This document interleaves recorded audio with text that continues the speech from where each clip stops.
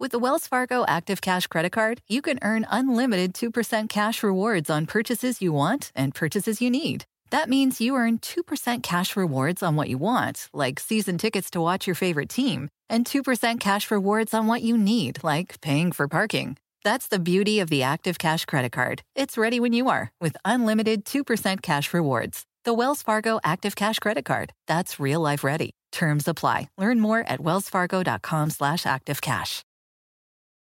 911, what's your emergency? I can't find Captain Nash and his wife's cruise ship. Tonight, 911 comes to ABC. If we're gonna make it out of here, we gotta work together. Tonight at 9 on ABC, followed by 7 News at 11. She was hired to fix DC's 911 problems. It was the worst I'd ever seen. But instead says she was fired for exposing the failures. The blame belongs in leadership. Now the I-Team digs into what fueled the mayor's decision. Tonight on 7 News at 5.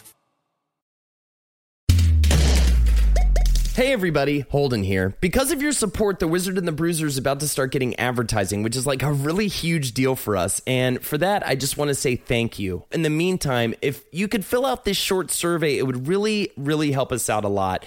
All you have to do is go to this website. It's Wondery.com/survey. Once again, that's Wondery, WONDERY.com/survey. It shouldn't take too much of your time, and it'll really, really help us out. Thank you so much for listening, and on with the show.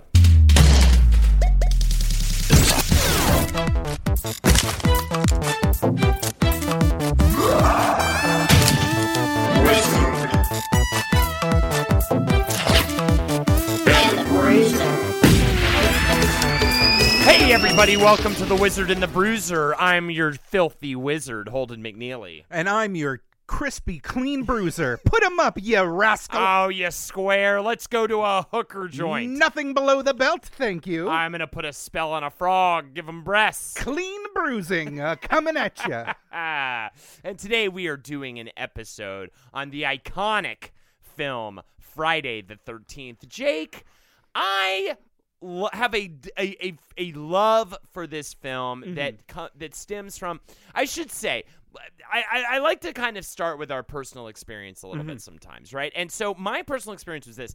I was not a horror person growing up. Neither was I. Unlike 100% of my friends besides you. And our audience listening right now. And most of all the audience listening right now that, yes, especially, coming from the last podcast fandom. I grew up like afraid of horror, and even like a naked woman in a movie scared me a little bit. And I was just like not into it, and I didn't understand why anyone would want to watch it. I remember watching the opening moments of the Twilight Zone movie when my parents were away. It was on HBO, and I was like, "Oh, cool, Twilight Zone. Let's check this out." And do you want to see something really scary? Fucking, I lost my mind. I like immediately turned it off and was like horrified for the rest of the night. You still can't look at Tom Hanks without shitting yourself. I know, right? I literally lose my bowels every time I look at him. And so in college, I remember it was one of my favorite summers of my life. I was like in a cool relationship. I was like having fun with a lot of friends, and we decided at the end of the summer was Freddy versus Jason, and I decided to finally sit down and go through all of the Friday the 13th movies and all of the Nightmare on Elm Street movies. Like almost every night, we would go to Blockbuster, rent the next summer, one. Man. Dude, it ruled, and it made me like a lover of slasher films and horror movies in general. Like I just totally got it. It just totally clicked, and we'll talk about what that click is. What was your experience with Friday the 13th? I think we've gone in this.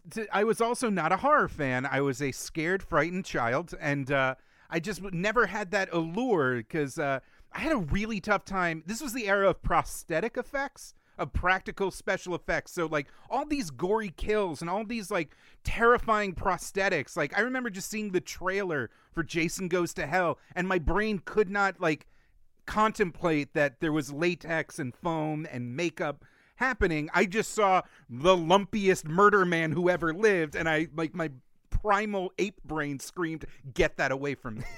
And also my primal actual voice screamed, "Get that away from me." So I was really excited to do this because just like the Alien episode, you finally sat down. I finally sat down and watched this, and Were you not like, spoiler alert, by the way, seriously, if you haven't seen the movie before listening to this, probably go watch the movie before doing that. Were you not blown away by the fact that Jason Voorhees is like not barely in this fucking movie? Oh, he's in this movie, all right, and this is the best Jason. Yeah, you think so? Honest to God, I mean, everyone knows the twist. It's like part of the lore. It's like it might as well be in the title, like Friday the 13th, Part 1. Parentheses, Jason's not the killer. That's what that's actually. I guess. I mean, we'll get into it later. We'll give people that by some miracle don't know the twist an extra 5 minutes to like prepare to hit pause. But I mean, it was a little shocking to me, and also, I mean, we're going to be focusing on the first movie in this episode, but I love the evolution of Jason too. Mm-hmm. That like in the second movie, you don't even get proper Jason. You get potato sack. You get Baghead. Jason. They call him Baghead. Totally, they call him Baghead. You get potato sack Jason. Does he get the hockey mask at the end of 2? No, or does he in get part it in 3. 3. And then my favorite one, I have to say, shout out to Friday the 13th Part 4 with a very young Corey Feldman. Awesome Friday the 13th movie. I think I'm also my favorite Nightmare on Elm Street, I believe, is Part 4. Is Dream Warriors Part 4? Dream Warriors, I believe. That's not the intensely homosexual one, is it? That's the one with the little kids and that band together and fight back against Freddy. It's awesome. But we're not talking about Freddy. We're talking about Jason Voorhees, or more importantly, Jason Voorhees' mom. It was 3. Okay, cool. Dream Warriors is my favorite Nightmare on Elm Street, and that's the third one. But anyways, let's get to how Friday the 13th came to be, and you have to start with the director of the film, Sean S. Cunningham, who was like a Broadway boy. He was a Broadway boy? He was like a Broadway boy. He was a manager at New York's Lincoln Center and the Oregon Shakespeare Festival and the Mineola Theater in Long Island. These are like fancy theaters. He's like a dude who hailed from straight out of Broadway. And he initially was sort of like a dirty movie guy. He was kind of this. He was just trying to get by however he could on the cheap, because he was an independent filmmaker based out of the New York tri-state area, operating a lot in Connecticut. He had a lot of stuff like industrial films, commercials, anybody with a camera and an eye and like just a need to pay the rent, like, will be familiar with these gigs. And he ended up, he got the most bang for his buck on softcore movies. Yeah, it was a whole exploitation thing.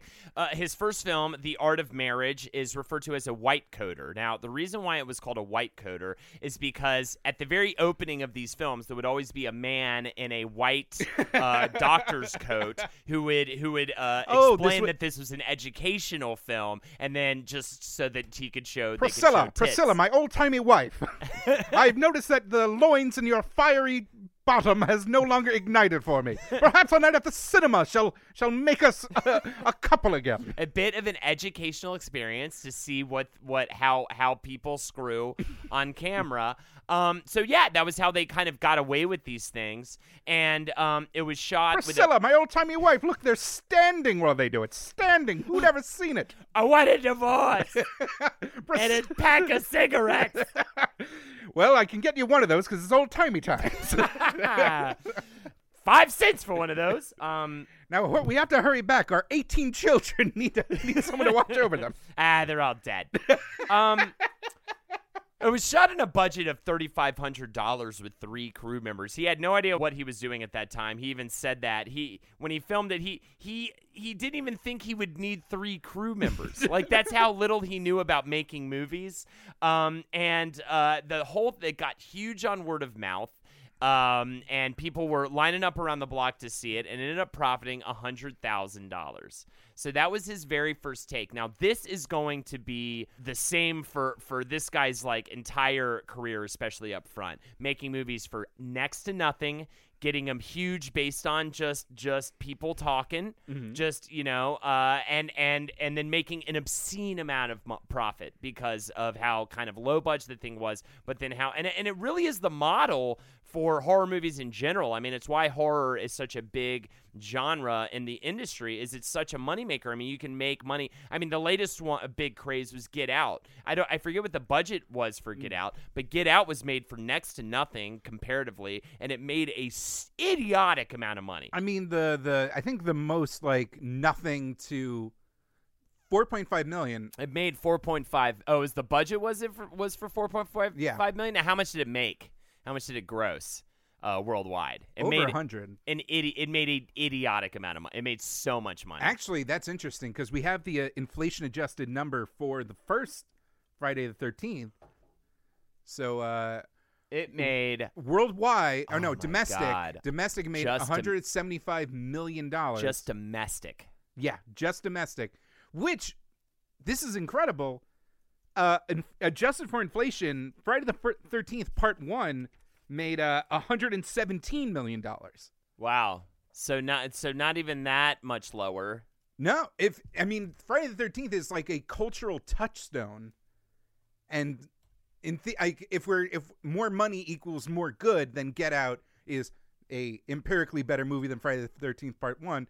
Also, just in terms of movies, Get Out is a much better movie than Friday the 13th Part 1. Well, I mean, because and our producer Megan disagrees wholeheartedly, feels very strongly about Friday the 13th, actually. So there you go. You do have that calling in there. And I was very much so charmed by this film. A lot of critics were not. We'll get to that, though, in a little while. But either way, going back to The Art of Marriage, about this porno. More about this porn movie. I spent a lot of time looking at all the ins and all the outs of Art of Marriage. And another film called Together. Now, Together was made also by Sean S Cunningham, but it attracted the interest of a broke as fuck, very young, very desperate to break into the film industry, Wes Craven. Wes Craven ended up helping Sean S Cunningham as his first credit ever on a film, as associate producer, by the way. He ended up working for free for Sean S Cunningham on Together. Now, Together was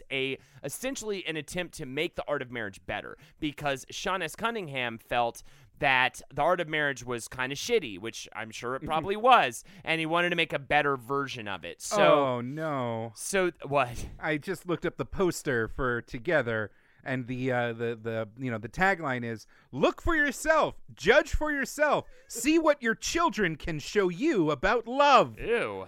Because it's like, hey, old people, watch these hippies fuck. It's got a very young Marilyn Chambers, which she would end up being in a very famous porno, Behind the Green Door.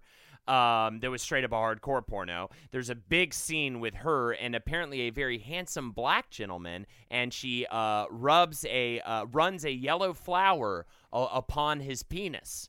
And it was a big to-do. Again, word of mouth, lines around the block. Now, Wes Craven helped him synchronize the dailies at the end of the day, and then it totally ended up being his, editor on the film, just out of nowhere, out of desperation. Again, Wes Craven worked on it for free, and then it ended up making a gigantic profit yet again. Not Midnight Murder Meat Trains, Wes Craven. That's right, Midnight Murder Meat Trains, Wes Craven.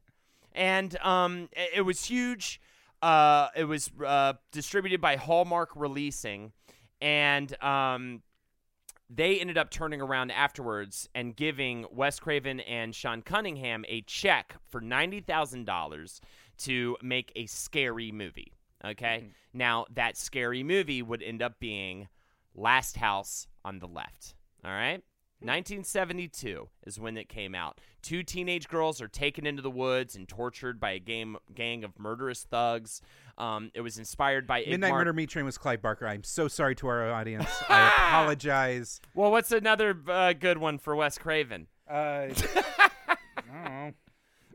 I was too focused on the fun of saying Midnight Murder Meat Train. Scream's great. We'll get into Scream, too. We can talk about Scream a little bit because it's making fun of Friday the 13th. So, inspired by Ingmar Bergman's The Virgin Spring. It's a rape revenge story set in medieval Sweden. The Virgin Spring is now, of course, Last House on the Left is brought to modern day. It was originally planned to be a hardcore film called Night of Vengeance. And then it went through several different name changes, like Sex Crime of the Century, or Krug and Company, after the evil Krug character, or The Men's Room. Thank God, because I would hate to have podcast of vengeance or sex podcast of the century or Krogan podcast or the men's podcast room would all be terrible names for a horror podcast. The men's podcast room sounds like a very interesting podcast, and I want to listen to it. So anyways, they collaborated on this film. So it's kind of the point directly in between what would later be Friday the 13th and the art of marriage, like a horror, sex horror I movie. mean, the exploitation film genre was alive and well at this point. Kind of blurring that line, taking advantage of the way that the rating system worked. And, it's, again, this is pre-internet. This is there was, like, legit dank, greasy porno theaters where, like, you could see movies like gross, weird porno theaters where you'd see. Yeah, and this was around the time of a lot of and I think I did see Last House on the Left. Of course, it has, like, the biting a penis off, and it's just incredibly full of rape, and it was just, like, very upsetting, and a penis being bitten off. So those all happened. That happens. Last House on the Left. It's weird to say Last House on the Left. Yeah. It feels weird, right, at this point? Now, there was also, that movie, for all the influences it's had and how it's, like, kind of forbidden nature kind of, like, drew this community of horror fans that were, like, seeking taboo and, like, kind of illicit thrills through the cinema, as The Last House on the Left was kind of a focal point for this. All over the world, there were countries that refused to show the movie in, like, the 2000s. It's it was this marker of a new generation. It made everyone involved basically black sheep and pariahs. Yeah, it didn't do fantastic commercially until, like, until the horror community kind of cemented around it. After Last House on the Left, they did a Case of the Full Moon Murders. Case of the Full Moon Murders. You're shaking your head, Megan. You've seen this film? The Case of the Smiling Stiffs. The year's hottest whodunit.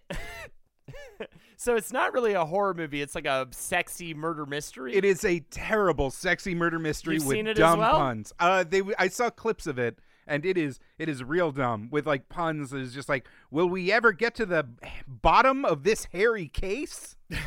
Yeah. And, it's real, like, boner jokes. It had a lot of the same cast from Last House on the Left as well.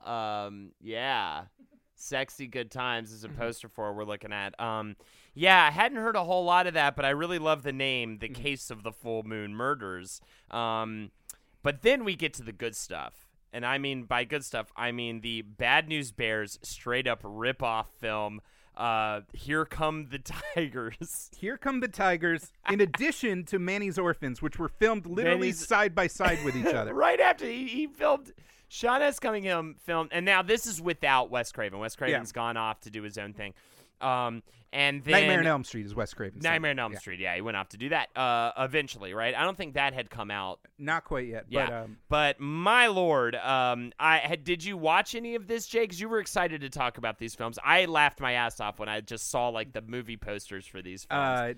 Well, it's really funny because this is, like, we talk about the moments that kind of make things, like, these pivotal, like, kind of moments of desperation that lead to kind of great cultural moments. And here's the thing. Sean Cunningham and his writing partner, Victor Miller, who actually wrote both of these terrible children's sports movies under the pseudonym Arch McCoy, they were not succeeding.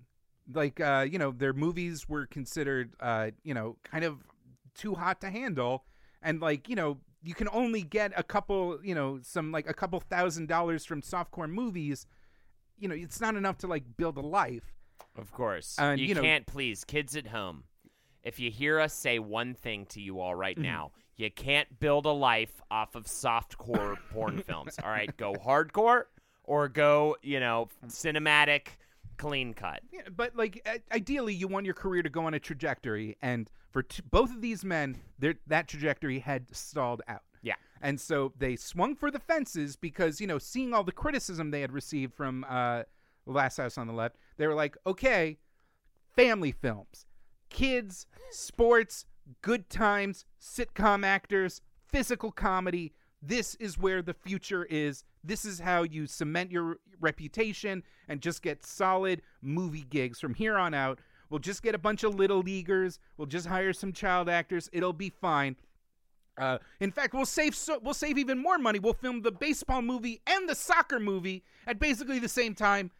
Bada bing, bada boom. We're in the money. I don't gotta make marital aids for weird war veterans. I should have looked and seen if the casts were at all similar. I didn't know if they recycled kids. That would be amazing. Young Jason Voorhees appears in Here Come the Tigers. Oh, amazing! Well, that's awesome. He's like a sassy Jewish kid. That's awesome. And both of them fail miserably. Failed. Well, I mean, it's just, and Bad News Bears like really good, and these came out right after. Yeah, did really well. Bad News Bears was incredible. Huge. Yeah. Huge. They even use the same art style for the cartoony depiction of the cover of the film as well, which is hilarious. Anywho, but those movies came out in 1978. Yeah. You know what else came out in 1978? Actually, can we get the can we just let the audience at home get it from this fun little at sound? The exact year that these two guys failed and fell on their asses for being sleazy. What came out and blew away box office records for an indie film was a little movie called Halloween. John Carpenter destroyed with Halloween. Unbelievably destroyed with. Still destroys with Halloween, by the way. That movie still is amazing, and for it to be arguably, debatably, the first slasher film of all time is kind of. I know that I don't know. I think Megan's giving me a look. Are you giving me a look because of Black Christmas? No. I think Black Christmas. I think some. That's Canadian. It doesn't count. It doesn't count. It's Canadian. Thank you, Jake, for reaffirming what I would have also said. That came out in 1974. It was a sorority slasher flick. I've actually heard from a movie buff friend of mine, Sarah, that it is phenomenal. It's her favorite slasher film, so I do want to go back and watch it. But Halloween really cemented the slasher horror trope and genre and all of the tropes that go along with that genre, which we'll get into in talking about it. You can't talk about Friday the 13th without talking about Halloween, starring Jamie Lee Curtis. And about Mike Myers, who in 1963 murders his sister, and then escapes from a mental asylum, and years later, and stalks the teenager Laurie Strode.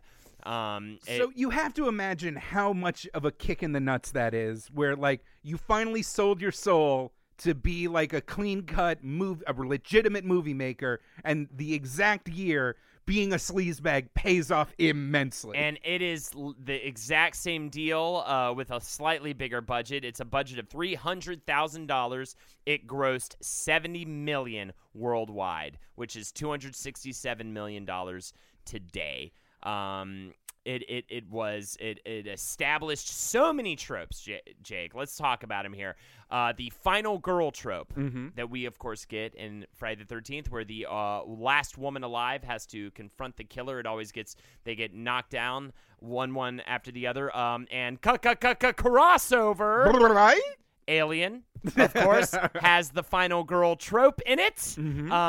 Of course, with Ridley Scott directed it. Ripley is the main character. I will always hate him for making that choice. After doing this fucking show and having to mention Alien several times, I get so confused. Killing off the sexually promiscuous and the drug abusers. Shooting camera shots from the POV of the killer. The parent being responsible for the killer. The killer having their own specific music whenever you see them. And, all of these things we can see in Friday the 13th and so many other slasher films that came after it. I mean, what an unbelievable amount. I mean, it just speaks to how good Halloween is. I mean, it is still a horror movie that I return to again and again and enjoy. It is just and it just establishes so many things in such a specific genre. So I looked up the years that this happened, and I looked up some interviews with Sean Cunningham and Victor Miller. And Cunningham was 39 in 1978. Like he was I really believe he was like desperate for a hit, desperate to finally put his career to the next level, to kind of put the gig-to-gig lifestyle behind him. And so in an interview, both confirmed this conversation. In the shadow of Halloween's success, Sean S. Cunningham called his writing partner, Victor Miller, and said, hey, you want to rip off Halloween? Yeah. And they agreed to do it. Mm-hmm. And so this is when they undertake the process. And the idea of just having, you know, a cheaply made movie with a killer in it that like just kind of murks a bunch of kids. Before the script was even finished, famously, Victor Miller's like rough draft was called a long night at Camp Blood. A long night at Camp Blood. I mean, can you imagine? It could have been a long podcast at Camp Blood. How terrible that name would be for a podcast. Cunningham was obsessed with following the holiday trope, the spooky holiday trope. Unfortunately, Halloween is the only spooky holiday, and he didn't want to make a Christmas one or the, New Year's Sleigh or all the bad ones. Jingle Bells or You'll Die. They all have shitty titles. Yeah. But he settled on Friday the 13th. And before the script was even finished, before he even had any like actual reasonable way to make this movie, he put out an ad in Variety magazine because he's a fucking showman. Yep, and he knew how to just he was a hype machine. It was what it was all about. It was also apparently partially to just make sure no one else had the rights. Oh. So apparently it was also a ploy to say, all right, if I put this out, we'll get a letter. Because he knew everyone was scrambling to make a horror movie around the holiday theme. And it's just big, bold letters. Look it up. It's big, bold letters busting through a pane glass window. It has nothing, like, it's just clearly was made without any understanding of what the actual film was even going to be. And, of course, that script was written by Victor Miller. This guy...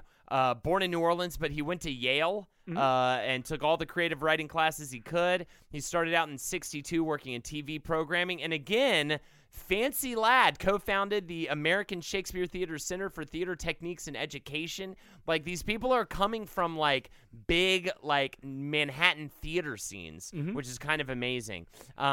He really loved the whole mother killer situation. That was his big thing. That's why he was really pissed, actually, when Jason came back at the end. We'll get into who came up with that. It wasn't him. Watching interviews with Victor is really interesting. He's like a classy older dude. He's like he's covered in tattoos. He's had a lifetime writing for soap operas, and like he considers the Friday the 13th movie just like this thing he did on a lark that like he knew was terrible, but like still is proud of his little twists that he added to the genre.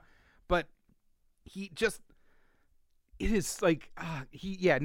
not talk about like Sean Cunningham, and a lot of the cast of this movie will talk about like the cultural heritage, like the ways that this movie has affected millions of lives. And he was like, I mean, it's full of plot holes. It makes no goddamn sense. Yeah, totally.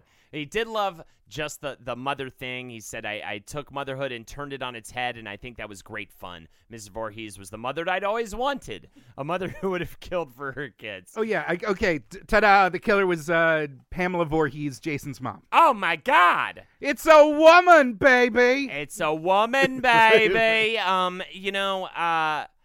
Yeah, that is the big twist that he put into the movie, and he is actually kind of a smart, interesting guy. I'm glad you brought that up, Jay, because it's kind of fascinating. You thought that was going to be a guy with big sunglasses and a weird half burnt fur coat, screaming about all the money he made off the movie or didn't get, But he also settled on the idea of a summer camp. Ah, yes. Because it's a place where teenagers can be isolated from the outside world, and so there's no adults, there's no cops. It's very easy for a lone killer to do a lot of damage. And it's also where teenagers be fucking. It's so much where teenagers be fucking. Mm-hmm. Can we talk about this? They're so be fucking at summer camps. This is like within prim and proper society. First part of summer camp is to get your kids out of the inner cities before the summer hits, and they all get like horrifying lung diseases from the miasma of being in a shit-covered city before like proper hygiene was invented. And the second half was so you could dump them in the woods and let them fuck without like you officially knowing, even though that's like so many of my friends' parents and even my own parents met at summer camp. Like, it is the biggest Christians. How many Christian friends do you know met their significant others at summer camp? It's an elaborate ruse to let your teens fuck under partial supervision. And then, like, when they can come home and they got their rocks off, you can be like, no, be prim and proper, young man. Yeah, totally. And everyone can relate, and everybody wants to try fun new drugs and see what a pussy looks like, for the first time ever. I mean, it's a fantastic time. I never really have a lot of fun summer camping. I didn't do a lot of the summer camping, and I feel like I really missed out. That's why I didn't make out with a girl till I was in college. I think it's why. Even I made out with a girl before college, thanks to summer camp. They had nowhere else to go but my lips. The movie was, they decided, we skipped a vital step. It was that because of the ad in Variety and because of the boom in like interest in horror and slasher movies, Cunningham got a lot of backing from the Mancuso brothers, I believe, who ran a regional theater chain, as well as cementing a deal with Paramount Pictures, which is one of the most storied and famous movie studios that ever existed. So they had official backing, and now they actually had to make the damn thing. Well, I think a lot of what makes that movie very successful for them was hiring the makeup designer, Tom Savini. Well, it makes a lot of sense because the filming was taking place at Camp... Hold on, I have to pronounce this. Nobi Bosco, Okay. Which was basically, if you look at it on a map, it is on the ass crack line between New Jersey and Pennsylvania on the New Jersey side. And Tom Savini famously got his start working with George Romero on the Day of the Dead films. Yes. And he's based out of, that whole operation's based out of Pittsburgh.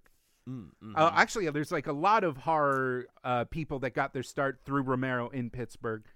His first film, his big breakthrough was getting hired on to Romero's film Martin in 1978, and then Dawn of the Dead shortly after that. Now, this is an interesting dude, Jake. Tom Savini, Italian descent. He actually ended up touring through Vietnam as a combat photographer. And a lot of what he had to do is he was seeing such horrible shit that he had to tell himself it was all special effects in order to just get through the day without doing a bunch of heroin or whatever those guys were doing out there, right? I mean, we've all seen Platoon, right? Smoking weed, doing heroin, fucking playing with guns, playing Russian roulette, right? The worst description of the Vietnam War I've ever heard. Right? Setting fire to babies' heads, right? That's what they did. Just like a couple of times. It's fine. My God. So anyways, before that, he'd always had an interest in makeup and doing that sort of thing as a kid, and he was really into acting. After he got done with Vietnam, he ended up going to Carnegie Mellon University for acting and directing, and incorporated what he saw, what he was seeing in a lot of horror films and just anything with violence in it. Mm-hmm.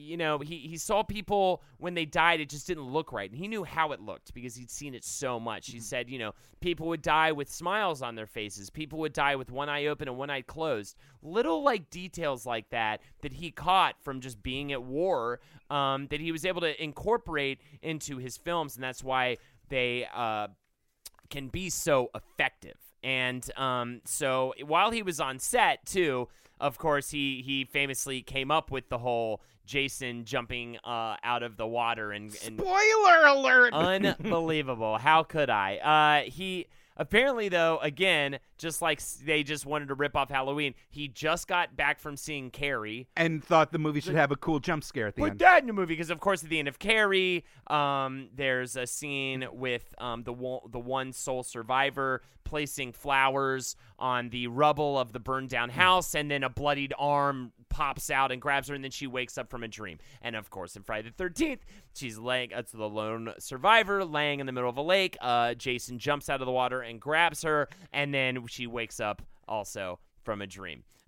So it's just unbelievable, the just cut and paste job that was done on Friday the 13th. But they did really nail it, and they did come up with a few of their own things along the way. And one of those things is, the practical Joker guy that, always gets murdered in every... Ned Rubenstein. Yes, Ned Rubenstein. And we can get into, I think, more of the cast now. Okay.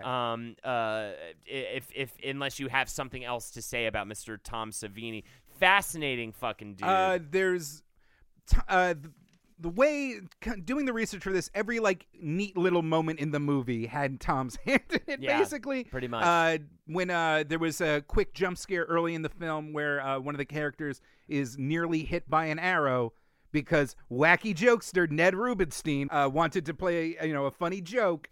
That was Tom Savini firing the arrow. The snake scene where the cast actually kills a live snake in one of the cabins was because Savini had an incident with a snake in one of the cabins he was staying at.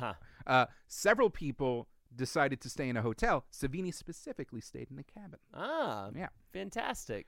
Yeah, he's a real wilderness too. Well, that would make sense. He's had his face down in the muck, throwing babies across the room. I'm sorry. The only thing I know about Vietnam is based on seeing Rambo 6.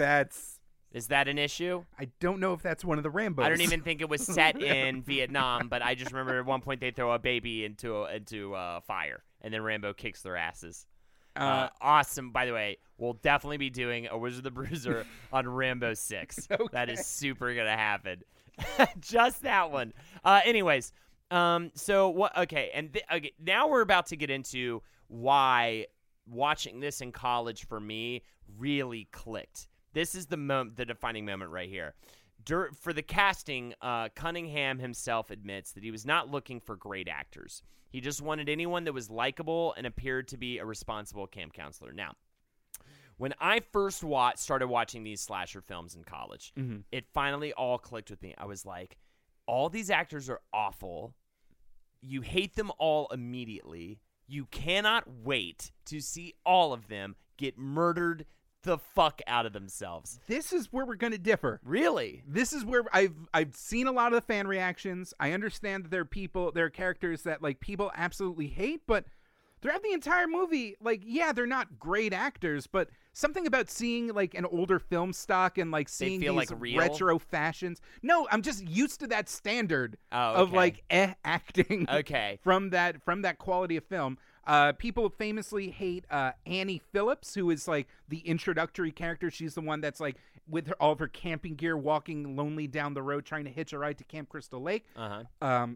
It's a famous misdirect because they clearly establish her as the protagonist, girl that we're supposed to follow, and she dies very early in the movie with one of the creepiest kills. The effects when her throat gets slashed is there's this hot second where her throat is cut and you're like, okay, it's not that bad. And then the blood just gushes just long enough for you to be like, oh no, she's not fine. Yeah.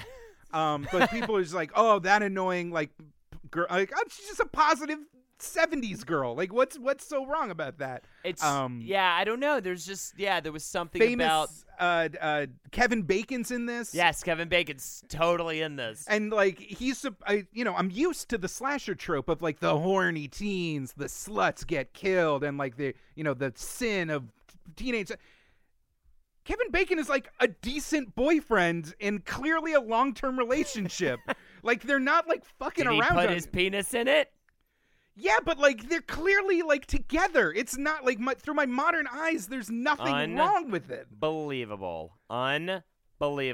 Hell, now you're gonna you're about to. Okay, now you got to go home. All right. What? And you're gonna get it. Yeah, there's gonna be a big scary man now. You're defending these people. It's just two. I mean, I don't see two underage teens having gross sex. I see two people in their early 20s who clearly are in a relationship that just snuck a quick moment for themselves.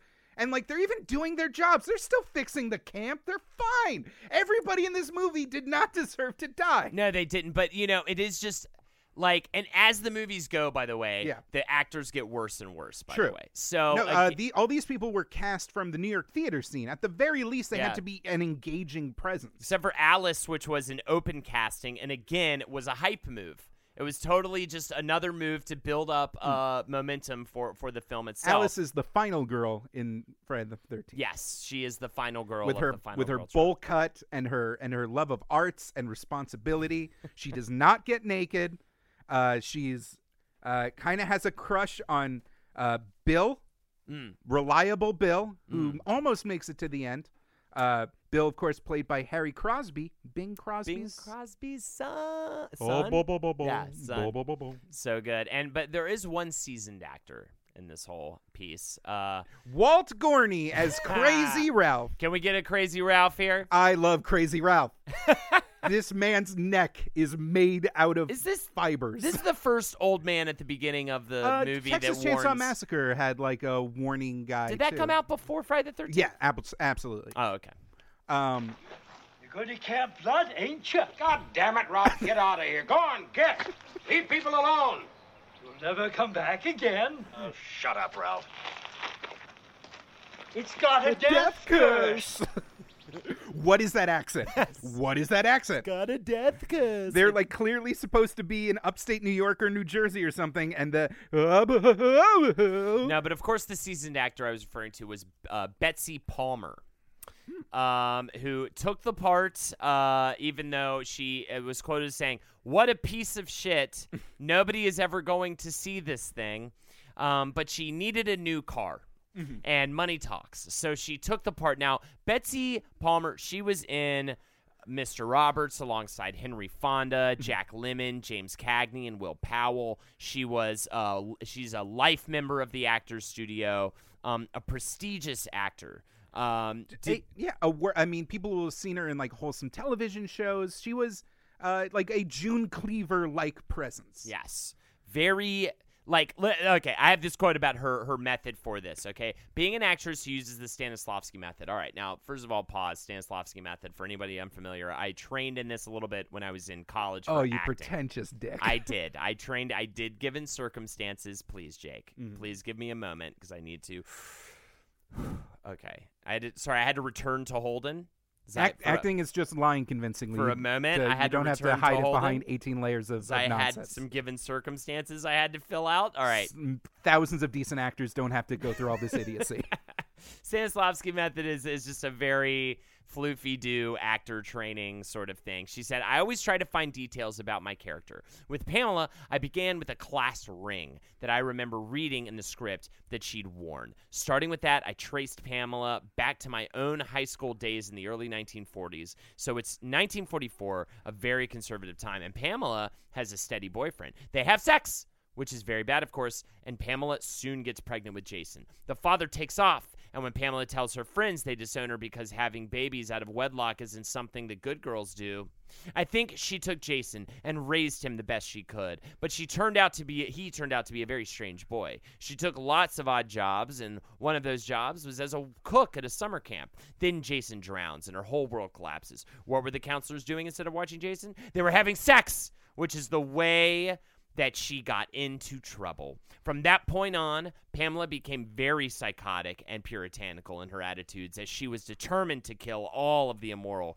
camp counselors. She came up with the whole fucking crazy-ass backstory to this fucking paper-thin slasher film. I love it. This is actually, this is all rolling in my head. Honestly, I didn't realize there'd be so much to talk about for this one movie. But, so, the kids in the summer camp, are getting knocked off one by one in kind of just this horny version of like an Agatha Christie novel. There's like a little bit of a murder mystery going on. Is it Steve, the camp owner, desperate to make his, maybe he needs the insurance money and he's like too scared to open the camp, so he's killing kids to like get it shut down. Maybe it's Crazy Walter. No, I'm sorry, Walter was the name of the actor. Crazy Ralph.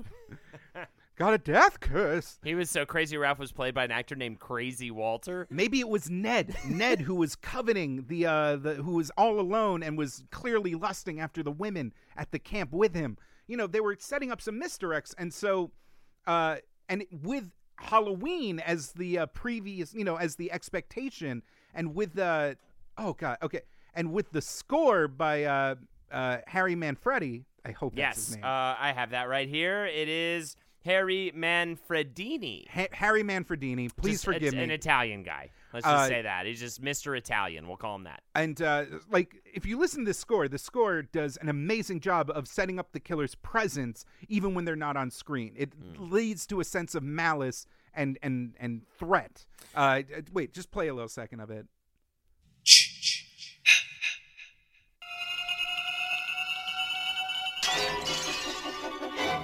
Yeah, so, like, the low resonant horns and like the screeching strings, it's like meant to put you off ease that there's something large, there's something like a prowling taking out these teens that can't be stopped.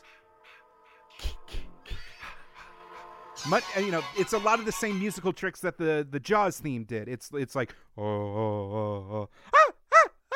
with like very little middles. And that's the thing. So it was heavily inspired by Jaws, of course, which came out before. To have that sort of theme with the killer's theme, where you instantly recognize. Sure, yeah. Let's hear that real quick. Low frequency means large. Yeah. Silence means everything else has gone still because there's a threat nearby. Getting faster means approaching quickly. These are all like primal cues that we're from birth understand as something is out to get you. Right. It was also inspired actually by a piece from the Polish composer Krzysztof Penderecki. I have no idea how to say this man's first name. Penderecki, that was his last name. He used striking pronunciations in this one piece that Manfredini had heard, and he ended up coming up with the striking pronunciation of, it's supposed to be ma, which stands, of course, for kill and mommy, because you also have the line in the film, kill her mommy. But it was it's a little more higher pitch, if you remember, because Betsy Palmer would do this weird thing where she would talk to Jason, to herself. So it was always like, "Oh, well, hello there. Don't worry, I'm here to kill her, mommy. I want them to die." Yeah, that's what it was. And by the way, again, let's just throw another ripoff into the mix. Psycho, just like an opposite Psycho. Oh yeah. The dead kid. The mom talks to the dead kid instead of totally instead of Bates talking to his dead mom. You have it. Awesome. Oh, kill her, mommy. Kill her, mommy. Kill her. After everything that's been set up, the titillation of all the nudity and the sex scenes, including when some of the campers decide to play Strip Monopoly, which is the dumbest game to ever play the strip version. Just so like tired and bored by the end of it, or irrationally Hey, you want to angry. get real turned on? Wait till I take my socks off in an hour. Strip Monopoly is dumb. It is really dumb.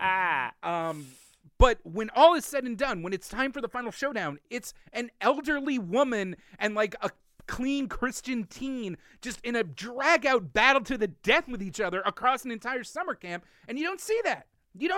And it's like really interesting. It kind of flips the Halloween thing on its head. It's a clever moment. It's good. It is a good, interesting thing. And the idea that the Friday the 13th series immediately became hulking hockey face rips some bitches apart, the franchise, is kind of surreal. Yeah. It's kind of surreal. And listening to the filmmakers talk about it. Well, there was no hockey face until the third film, but yes. It's kind of because the first movie was so complete that they really had nowhere else to go. And because of the twist ending and the little last thing, like, that means he's still out there. Jason was the only threat remaining entity within the Friday the 13th universe. And so, of course, they bring him back again and again and again. And again and again and again, because the movie was incredibly successful, at least with kids and moviegoers now. But the reviews are in, and they are just brutal. Variety claimed the film was a low budget in the worst sense, with no apparent talent or intelligence to offset its technical inadequacies. Friday the 13th has nothing to exploit but its title. And I know, Jake, do you have some of Gene Siskel's classic review? Gene Siskel thoroughly hated this movie. He hated the entire slasher franchise, slasher movie movement. I mean, to be fair, they are based around titillation, exploitation, and a lack of kind of consideration for the film as a medium. With a few very, like, Friday the 13th is not well made. There's some interesting shots, and they did a few things right. But like, so he goes into the point, and after ranting against the entirety of the cast, the director himself, which is okay. Oh yeah. I hoped I've ruined. Oh, he reveals the twist in the review right off the bat. He's like, I am trying to hurt this movie. Betsy Palmer is the killer. It's like because her son died and she wants to punish the camp. That's so crazy. That's so crazy. He goes, So I hope I've ruined Friday the 13th, which is the latest film by one of the most despicable creatures ever to infest the movie business, Sean S. Cunningham. You may have heard of one of his other films, Last House on the Left, a film in which a teenage girl is forced at gunpoint to urinate on herself, then shot on the head. He goes on to criticizing the movie, how it just relies on shock violence. In more than one scene, Cunningham rips off sequences from the hit shocker Halloween, which was much less bloody, much less explicit about its attacks, and much better directed by John Carpenter. Friday the 13th is being distributed by Paramount Pictures, and it is very surprising that a major publicly held film company handled a movie as bloody as this. Previously, Cunningham had to work with small-time independent release companies. Paramount is a division of Gulf and Western Industries. If you want to complain about this film, you can write to Charles G. Bloodhorn, the chairman of Gulf and Western at One Gulf Western Place, New York, New York. Betsy Palmer lives in a little town of Rowaway, Connecticut. I'm sure a letter to the general delivery will get to her. Wow. He literally is he's inciting people to send hate mail to an elderly actress. It's insane. Because of his political agenda. That's so crazy. In a perfect fairy tale world, like I get what he's saying, but he's being an insane nightmare dick about it. Yeah, absolutely. I mean, in the grand scheme of things, you look back on it, you're like, really, dude? It's just a fun, dumb. That's the other thing. It's like it's super tame. Like all the sex, all the it's just at this point there's been so much time between 1980 and now that it might as well be like Victorians in a ghost house getting frightened to death. Like it's not as salacious as it once was. No, not at all. So it was of course reviled by critics, but it's given a bit of a shine since then from critics and sort of propped up to be what it was, which is a giant film franchise. Do you have a favorite yourself? Have you seen any of the other? This is the first one I've ever seen. Okay, so definitely watch. I mean, honestly, watch all of them. But I would say the fourth one is amazing. Jason Goes to Hell is pretty terrible. Jason Takes Manhattan's really fun and dumb. I hear that's hilarious. Jason X is hilarious. Jason X looks like a softcore porn movie set in space, and it's just so fun, stupid. And actually, Freddy vs. Jason, really fucking good time. Like a really good time. So there's really, it's a fun-ass franchise to just, let go and hang out and have a bunch of laughs. Like, again, what clicked in for me, not only was it just like, oh, let's look at all these watch all these bad actors get killed and the fun, the fun of the kill, like, oh, what's the kill gonna be like? The kill is super important. Yeah. Because there was nothing to go on. Alice, the character, survived, but, they didn't want any one actor to get any bigger than the franchise itself, so they killed her off within the first scene of Friday the 13th Part 2. Yeah. Which, oddly enough, I did notice that I did look at that scene because in theory it's like the true end of this movie. And she just is literally ad-libbing a phone call to her friend where she says she moved to California, which makes no sense because the rest of Part 2 takes place back at Camp Crystal Lake, which is canonically on the East Coast. So that means Baghead Jason boarded a plane somehow. Or walked slowly across carrying his mom's head for that cool refrigerator surprise gag. Yeah.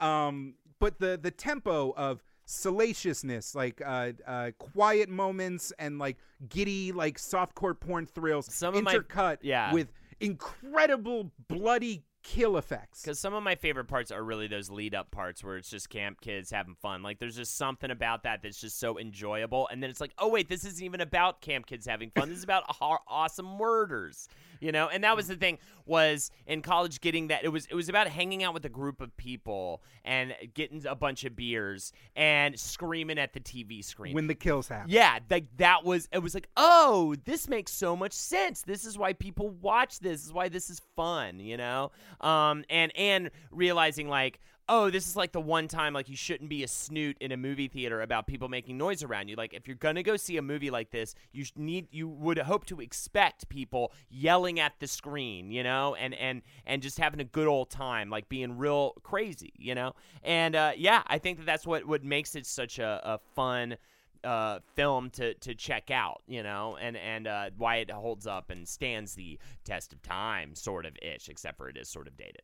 It's sort of dated, but it's a beautiful relic of like this genre in its like very like early stages. I just love that Jason's just barely in it. It's so great. That ending scare, that last thing great. with him in like the weird hydrocephalic makeup, out of nowhere. covered in swamp muck. Yeah. And like the way the camera pans, it is so well done. So cool. It is so good. And for like bonus points, Manfredi finally, throughout the movie, music is only reserved for when the killer is stalking. It's kind of like, you know, quiet, fun, wholesome times, and then like music only indicates the killer's presence. And so when Alice is in the rowboat on that like iconic, you know, like dreamlike state, they finally play like la da da da da da, like you did it, it's the end, happy times, and then wham, weird kid out of the water. Right.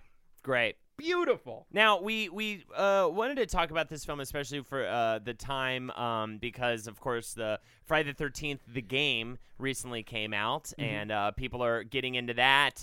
Much like the movie itself, it was made on a relatively small budget. You know, it was kickstarted for, I think, a little bit over $1 million. Kind of just this genre exercise. They weren't even expecting to get the license at first, but Sean Cunningham met with them and worked with them and decided to just make it an official Friday the 13th game. That's it. It was originally called something else. Splatter Volume 1 Summer Camp, something like that. Yeah, it's they had a crazy Kickstarter. One person, it's a multiplayer game. One person plays as Jason, 7 other people play as the counselors. You're just trying to survive, essentially. You can repair phone lines to call police or find fuel for a car. You can radio Tommy Jarvis to help you kill Jason. Yeah, Tom Jarvis will show up, right?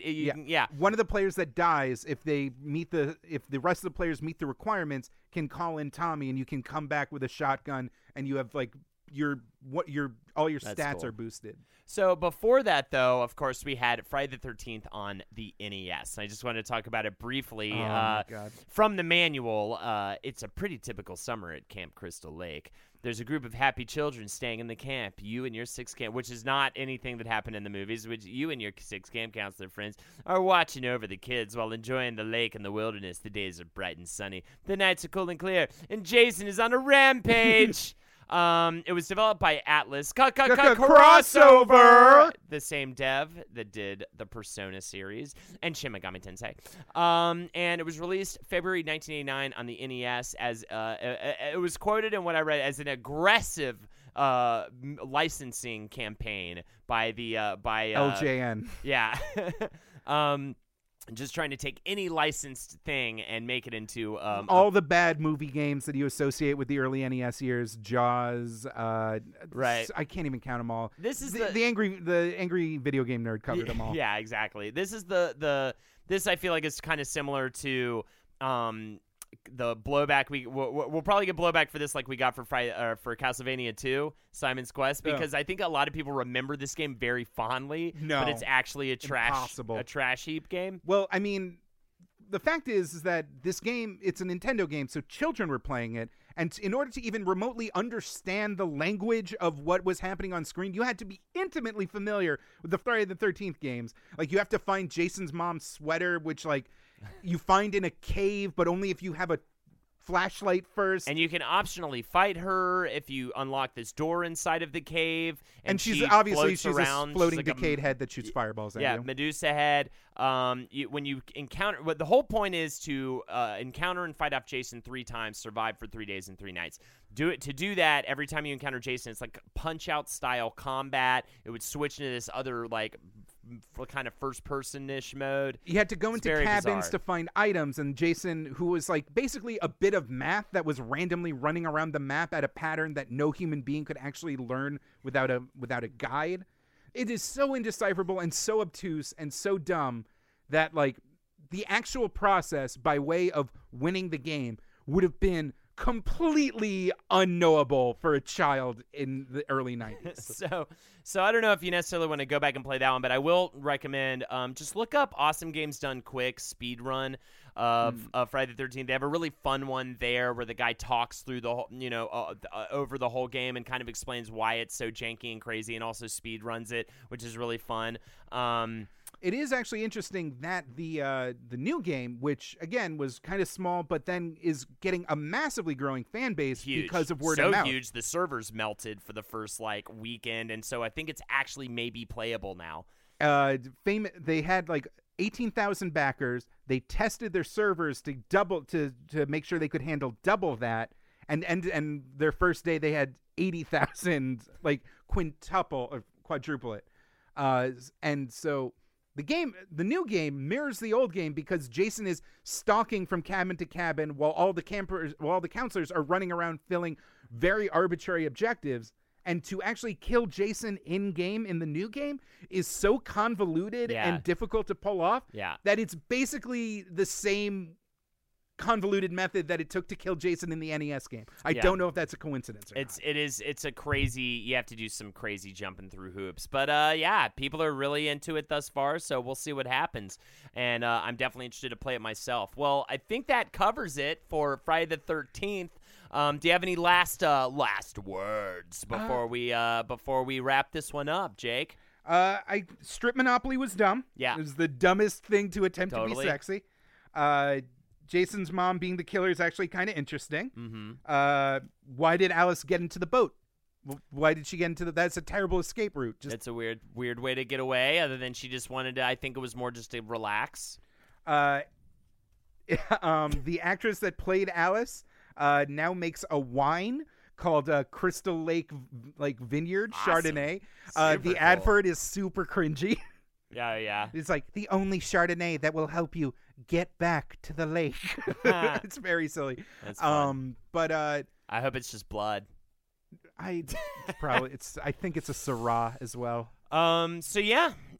I'm really glad we got to cover this. I'm really glad I got to watch the movie. Mm-hmm. I'm glad you did. I love that this is just an excuse for you to go back and watch these movies. It's pretty awesome. Next week we're doing Showgirls. All right. Well, I think that's all for me. Check out Holdenator's Ho on Twitch. That's where I'm doing so much of my stuff, streaming almost every day at this point.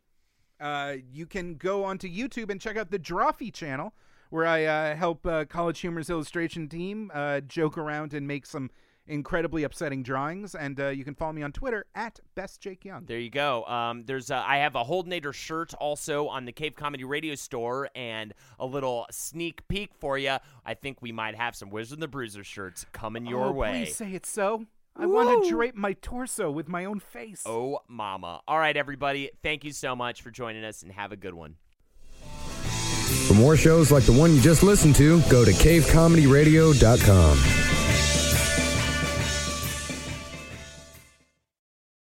With the Wells Fargo Active Cash Credit Card, you can earn unlimited 2% cash rewards on purchases you want and purchases you need. That means you earn 2% cash rewards on what you want, like season tickets to watch your favorite team, and 2% cash rewards on what you need, like paying for parking. That's the beauty of the Active Cash Credit Card. It's ready when you are, with unlimited 2% cash rewards. The Wells Fargo Active Cash Credit Card. That's real life ready. Terms apply. Learn more at wellsfargo.com/activecash.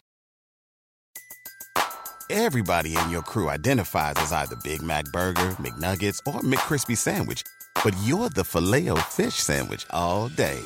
That crispy fish, that savory tartar sauce, that melty cheese, that pillowy bun. Yeah, you get it.